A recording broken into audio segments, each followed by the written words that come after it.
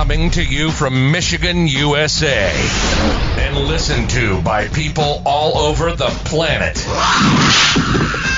Get ready to be safe and sound with Sean Sparkman. Never take your eyes off your opponent, even when you bow.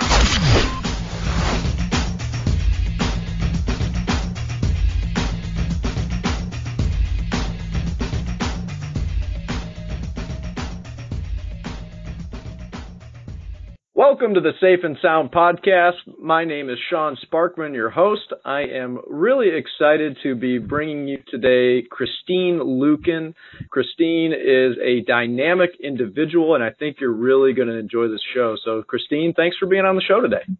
Hey, thanks so much for having me. Yeah, can you tell people a little bit about what it is that you do? Absolutely. So I'm Christine Luken. I'm known as the financial lifeguard, and I am a money coach who specializes in the emotional side of money.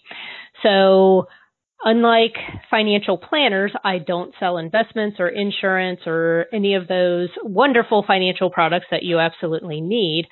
I am focused on helping individuals to manage their spending, to get their debt paid off, to build up their savings so that they can be financially healthy.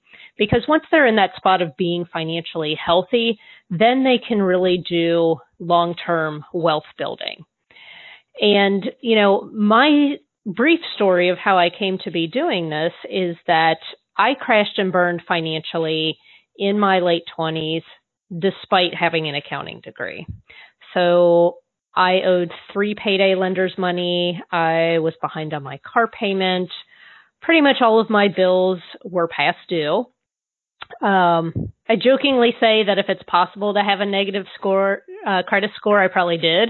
I don't know that that's possible, but I mean, it was really, really bad.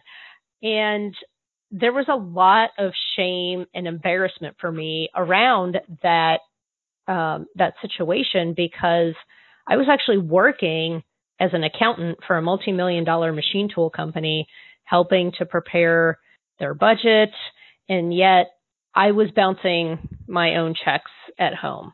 And so when people say, well, how did you get to that place? Well, a good part of the problem was I was in a very unhealthy relationship with a guy who had terrible money habits. He was in and out of jobs and in and out of jail. I thought if I just loved him enough that he would change, and he did. He got worse. So after... But the wrong kind of change.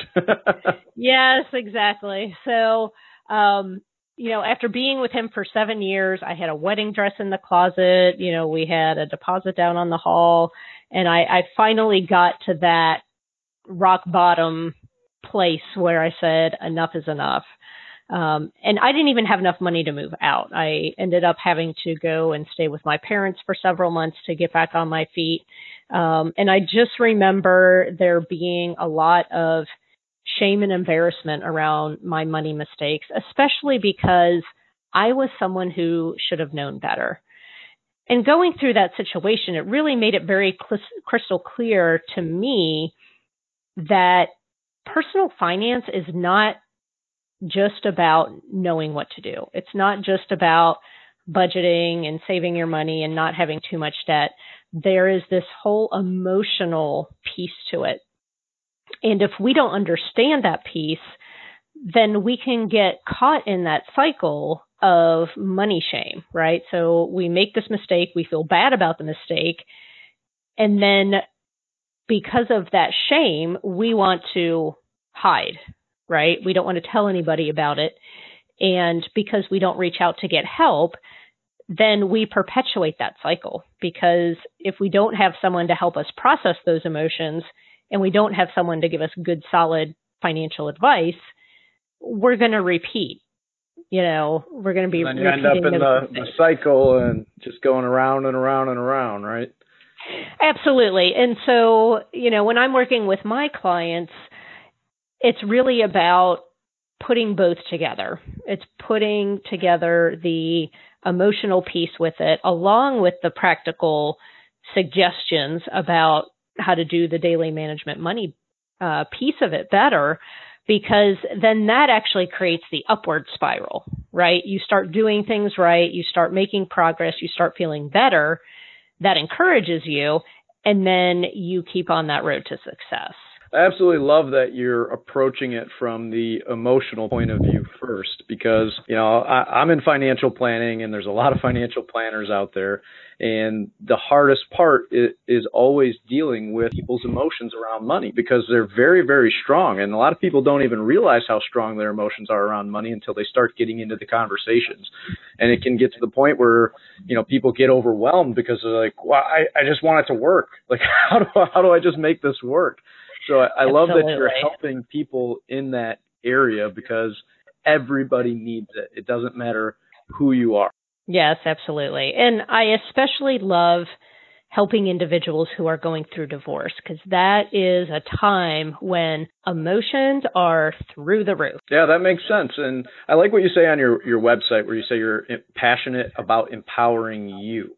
So it's all about the person that you're trying to help. And I've never been through divorce myself, but I have seen it from the outside, and it can create, especially in situations where the money comes in, some very tough situations for people. So what do you do when you're talking to somebody who is in the process of going through divorce?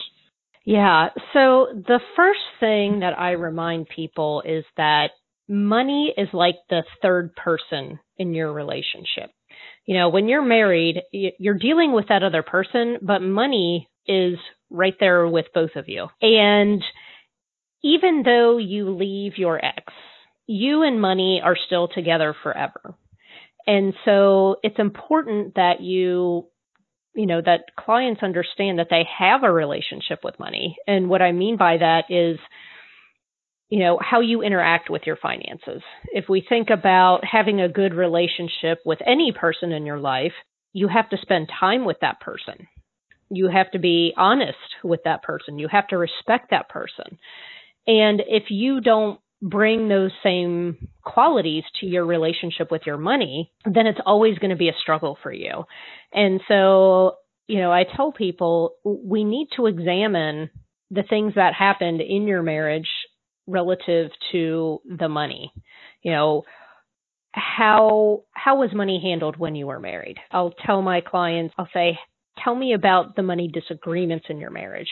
Because the interesting thing about money fights is they're really not about the money, right? The money usually represents power. It represents what that person is interested in. It represents their values. So usually disagreements about money are either power struggles or they're disagreements about values. And helping people to explore that and to see that they need to spend some time and attention on their relationship with money is really the very first step that they have to take. I like that. And it's a different way of looking at it, but it makes sense when you think about money being a relationship that you have. And I really like that you're using that analogy, because it does make a lot of sense to me. So there are 3 emotional landmines that I see as being very common in divorce. And so the first one is using money as a weapon. So this happens when a person feels like they need to punish their ex. Perhaps their former spouse was having an affair or was spending money on something, maybe they had like a gambling addiction or some other thing that made the person feel betrayed in some way. And so they are actually taking this out and lashing out towards this person by using money. So this can manifest as reckless spending, unreasonable demands in the divorce proceedings, and acting from a place of anger.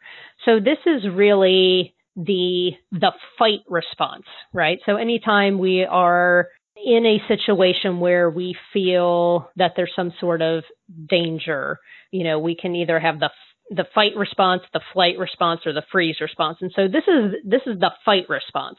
And just an example as one of the ways that this can manifest, I was talking to a financial planner. This was probably like 2 or 3 years ago. And the wife had gotten half of the husband's 401k, which, can be pretty common in the divorce proceedings. And she wanted to withdraw $50,000 of that money to go buy a BMW convertible. He tried everything that he could do to talk her out of it. But she felt like this was a way to punish him because he was having an affair. And every time she dropped the kids off or picked them up in her red BMW convertible, she was throwing it in his face that she had spent his money on this convertible. But the problem, and you're probably already doing this calculation in your head. I'm already thinking it, yeah. The one she's really hurting is herself. Absolutely, right? Because now she's going to have a tax bill, right? Because she's got to pay tax on that money. She's going to have a penalty. So that's easily, 30% of that money? It's a good chunk. Is it more? Is it more than that? So let's just say that's an extra $15,000. So she's going to owe the IRS $15,000 that she doesn't have sitting in her savings. So this car that she drove off the lot, which, as soon as you drive a new car off the lot, it's going to drop like 10 grand in value. So now it's not worth 50,000, it's only worth 40,000. And because of the taxes and penalties, if you don't have the money to pay the taxes and penalties, then you have to dip back into the 401k again, and then you have to account for those. So now you're taking even more money out, and then she ends up in a position where how is she supposed to fund her retirement, right? Exactly, because we haven't even talked about that $50,000 and what's the compounded growth of that money over 20 years. That car probably cost her $300,000 or $400,000 over that time period. It's just insane. I remind people that the best revenge against your ex is your long-term success. Getting that sucker punch in might feel good right now, but you're basically sucker punching yourself when you do something like this. That makes sense to me. The math doesn't end up working out, but people in the emotional spot will make decisions without accounting for the logic behind them sometimes. Absolutely. And so here's what I recommend for people who are really feeling that strong, angry emotion relative to their divorce is I help them to find productive outlets for their anger and frustrations. I mean, I regularly recommend physical activities like kickboxing, axe throwing, yoga, go to the shooting range, whatever you need to do to physically release that anger and continue to remind yourself long-term success is the best revenge. I think it's funny that you mentioned axe throwing in there because that's not a very common thing for most people. Well, you know what? Relatively close to my house, they just opened this place where you can take a bunch of people and go do axe throwing. So we have one in our area too, but it's just not common. So I thought that was pretty funny. But it does make sense to always have some kind of outlet. I know, I'm a martial artist. I don't know if I mentioned that to you. Oh no, I love that. Phone, but I've been doing it for over 10 years, and my wife will tell you I need it. If I don't have that hard exercise, and it doesn't have to be like sparring and fighting. I just have to have that hard exercise as a daily thing in order to be able to function as a person. And I think that that helps for all things, not just the divorce. Right, absolutely. Well, and then you'll see the exact opposite reaction. And I call this divorce landmine giving away the store. And, this happens when the person is tired of fighting. They just want to get the divorce behind them. They don't like conflict. They don't like disagreement, and they just want to move on with their lives. And that was the reaction that I had. Now, in my situation, we hadn't gotten married yet, so I call it my almost divorce because we almost got married. But our finances were entangled. So because he had 2 DUIs, his car was in my name on my insurance. He was also an authorized user on my credit cards, which of course was a terrible idea. But I just wanted to get away. I just wanted to get out of the situation. And so I didn't make him pay for any of the charges that he put on my credit cards. I let him have 95% of the furniture that was in our apartment. I let him have the car. We basically signed it over to a friend of his. And I just, even when my counselor said, you should take that car and sell it and use that money to pay off your debt. And I was like, well, I can't do that because I was so tired of fighting. And I'm not somebody that enjoys conflict. And it took me a long time to learn how to set healthy boundaries. And so, if you're working with a client who doesn't stand up for themselves, then they're probably not going to receive their fair share in the divorce. And then they're going to end up regretting it later. And I always like to remind my clients that things like spousal support and child support, visitation agreements, etc., those things are challenging to amend later. So it's important not to rush the process and make sure you get it right the first time. And so these individuals are exhibiting the flight response to stress.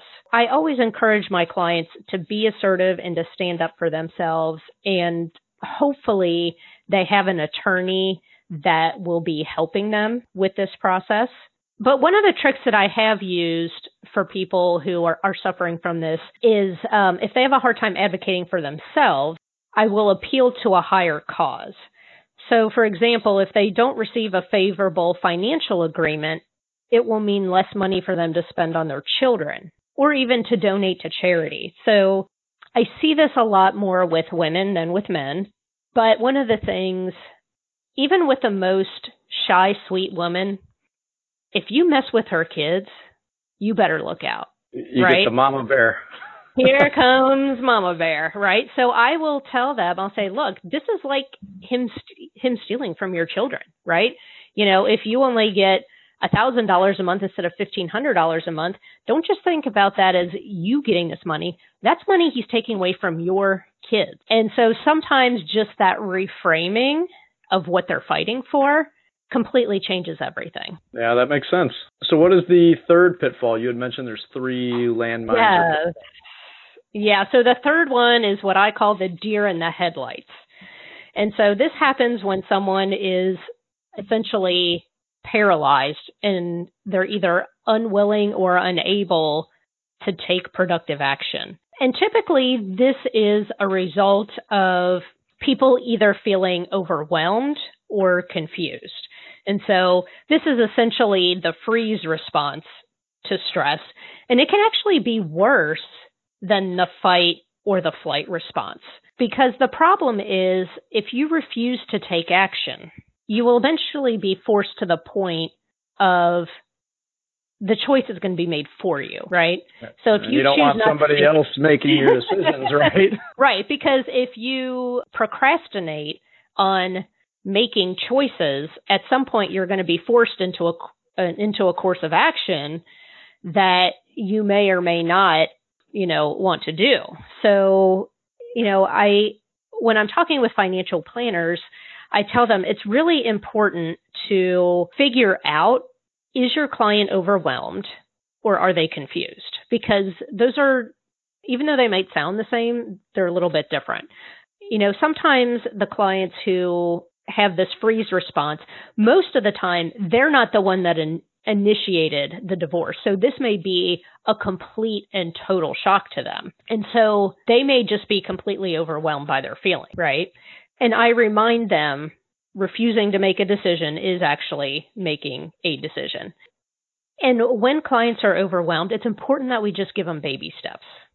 Because if you send a client, you meet with them, whether you're meeting them via Zoom or in person, and you give them a checklist of 10 things that they have to do, and they're already emotionally overwhelmed, they're not going to do any of them. Yeah, that checklist isn't getting done. No. I mean, a lot of times I'll say, here's the only thing that I want you to do. Sometime during the next week, I want you to do X. Can you do that? Right? So when they come back and they say, oh, okay, I've done that, then we can spoon feed them the next thing that they need to do. And so it is really important to try and determine what is that sticking point. Are they overwhelmed? Are they just confused and they don't know what they should be doing? And this person usually needs a little bit more hand-holding, which, like you said, money is emotional, and we definitely have to be aware of that and expect that when we're dealing with clients, especially in a situation like divorce. Yeah, that makes sense. And I want to switch gears just a little bit. So we kind of talked about, if somebody's going through divorce, what does it look like? What are the emotions like, around the money? But, a lot of times it becomes, at least in my experience when dealing with clients, it can be a little more difficult even afterwards, once everything's all said and done, of now we had all this plan. We were planning for, let's say, retirement as a couple, but now I'm on my own. And maybe I was the person that was in charge of it, or maybe I was the other person that didn't have anything to do with it. Like, what did those people do? Like, how did they take the next steps? Frequently, that's when the clients come to me because they say, maybe I've never handled this before. Or, a lot of times it's not really a matter of competence. It's a matter of confidence that they've always had somebody else to act as a sounding board, and now all of a sudden they don't. Or all of a sudden they don't have an accountability partner. So it's kind of that double-edged sword of, well, now I can do whatever I want to, which has a good repercussion. Right. And it's like, now I can do whatever I want to. And now I can do whatever I want to. Oh, no. Absolutely. And so for some of those people, they might need some extra education. Maybe they've handled the day-to-day bills, but they've never done any long-term goal setting or long-term planning. Maybe they've always been on the sidelines when they meet with a financial planner, right? Their partner was the one that always took the lead. And many times they're in a situation where all of the people who comprise their quote unquote money team are the people that their ex-spouse chose, right? So they may be in this situation of, I want to pick these people for myself, right? I don't necessarily want to see the same CPA or financial planner or tax person or, whatever the case, banker even, as my ex, because I want this person to be 100% focused on me and what I need and not be kind of tainted by that previous interaction. So I think you'll see that, financial planners tell me that a lot, that, when clients get divorced, usually one of them stays and the other one goes. It's very rare that both of them stay, but it's really super important for that person to engage in that relationship with money and say, okay, what do I need to do to handle my day-to-day finances? Where do I need more education? Where do I need accountability and encouragement from a financial coach or from a financial planner? But also looking at that long-term view and casting that new vision, because like you said, we might have had this plan of, here as a couple, this is what retirement is going to look like and this is what's important. Sometimes people have a hard time imagining what the new future is going to look like, right? And I have seen that a lot. I feel like more so with divorcing women, a lot of times they've put so much focus on taking care of the kids and taking care of their husband that they've never been given permission to want things for themselves. And so it's really cool to see them transform over a period of months to being like, I might ask a woman, okay, so what sorts of things do you want to do? What do you want to achieve? Where do you want to go? What kinds of vacations do you want to take? I need to know this information so I can help make a prosperity plan that's going to get you there. And they'll say, well, I want X, Y, and Z for the kids. I want to, do a Disney cruise, blah, blah, blah. And I'm like, but what do you just want for you? And I can't tell you how many women I've had when I've asked that question that they've just cried because no one's ever asked them that. It's pretty profound. Yeah. And sometimes it takes them a while to figure that out and to be able to allow themselves to dream about the future and what that can look like for them. Yeah, that makes sense. And it's a very tough thing to do. And working with the right people is always going to be the most important thing. And a lot of times that's the hardest thing to figure out. Yeah, absolutely. And that's one of the reasons why I love connecting with heart-centered financial professionals like yourself, because then it makes it so much easier for me to make those referrals to people who I know that this person's going to take care of you. One of the harder parts too is like once they do have some type of vision of what it is they want to achieve, well, how do I do that as a single person? Because it is a little bit different than when you're planning for a married couple.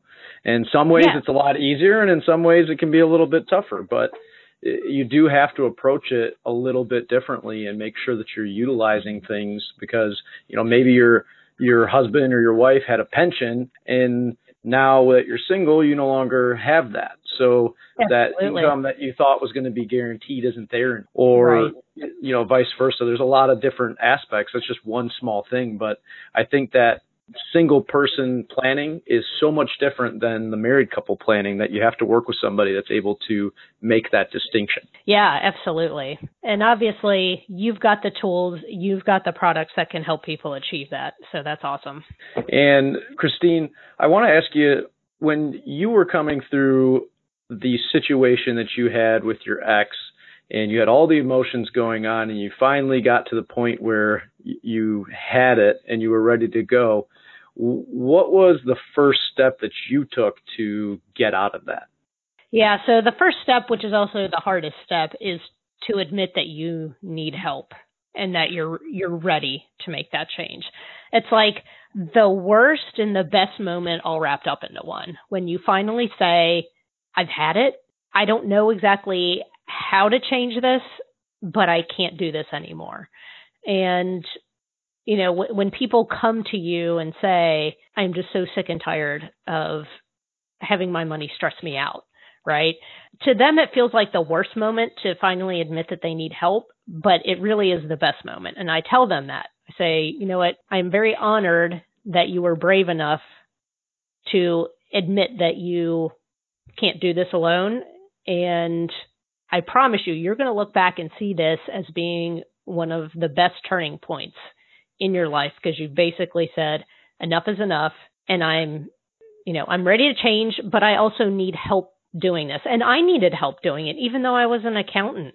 I say that my dad was my financial lifeguard because he was that person that sat down next to me and said, okay, let's put together a plan. Because when I looked at my bills, I mean, it was very emotionally upsetting because every bill had a story. You know, I would see the charge that my ex-fiance had put on the department credit card for my Valentine's Day present, and now I was going to have to pay for it. I got a little emotional about that, right? Right. But to my dad, it was just like, okay, this is one bill in the pile of bills, and you owe $900 to this department store, and here's your monthly payment. And he would say, okay, here's the one or two things I want you to do over the next week, and then we'll meet again. And that's essentially what I do for my clients now. Is I am that I'm emotionally unattached to their mess, right? I can see things clearly. You know, to me, when I start looking at things, it's like the first step becomes obvious. You know, although I'm very emotionally sensitive to my clients, I'm not emotionally attached to their bills. And that is a very refreshing perspective for them to have, because then they have that third-party sounding board. They have someone there to give them encouragement and to hold them accountable to get those things done that they need to get done in order to get to that place where they're financially healthy. I like that. And one of the other cool parts, too, is you don't necessarily have to be in the dumps, right, at the rock bottom. You can make that decision at any point. You could even be doing really well. And one of the best things that you could ever do is realize that you need advisors in your life across the board. It doesn't matter which area of your life it is. You know, everybody that's successful has a group around them. It's kind of like you go to your doctor, you go to your primary care doctor, and he finds out you have a knee problem and you need surgery. Is he going to be the one that does it? No, I wouldn't. Right. I mean, not if you want to walk again.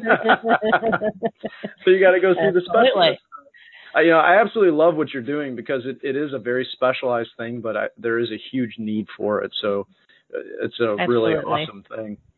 Now, I do want to wrap things up a little bit here, but before I do, are there any questions that you can think of that I should have asked but I didn't? I don't think so, but I could talk about this for like another 2 hours. So probably. So that's good. That means you're passionate. Yes, I am. I absolutely am. So, kind of off topic, what are you curious about going forward in life here? This is probably obvious. I am always extremely curious about the psychology of money. And so that's something that I study a lot. And, just due to recent events, I have been dipping into the financial impact of racism.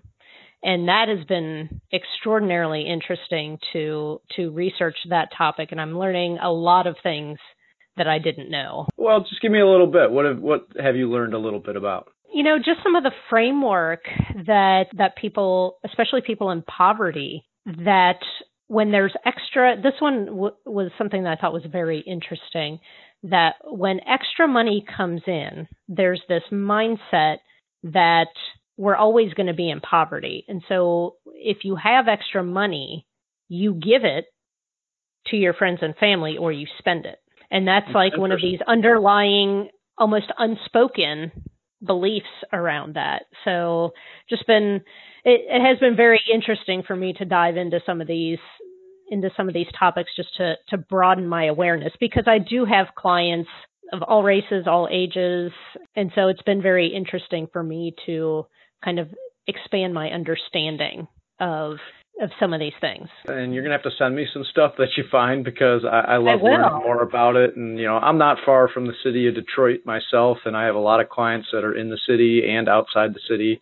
I mean, my clients go from a huge range of people. So I love learning more about that. And I know that it's a huge issue right now and has been obviously for a very long time. So thank you for bringing that up. But if people want to learn more about who you are and what you do, where can they go? Yeah, so probably the best place for them to go is to moneyisemotional.com. That will actually take them to the book page on my website. I did write a book called Money is Emotional, Prevent Your Heart from Hijacking Your Wallet. And it is the story of how I crashed and burned financially. But more importantly, it talks about how do we pair the knowledge about the emotional side of money with the practical tools that actually help move us forward financially. And so there's plenty of great information on the website, but they can also download the first 3 chapters of my book if that's something that interests them for free right there on the website. Great. Well, Christine, thank you very much for being on the show today. I thought this was a absolutely fantastic conversation. For those of you that are listening, this has been another episode of the Safe and Sound podcast. My name is Sean Sparkman, your host, and we're going to be bringing people to you from all across the country, just like Christine, from a variety of different industries to make sure that you have the opportunity to build a safe and sound lifestyle. So thanks again, and we'll catch you next week. Thanks for listening to Safe and Sound Radio with Sean Sparkman. If you have questions or would like to suggest a topic for future shows, contact Sean at 313-246-9278 or visit the website at www.safeandsoundretirement.net. That's www.safeandsoundretirement.net. I must leave.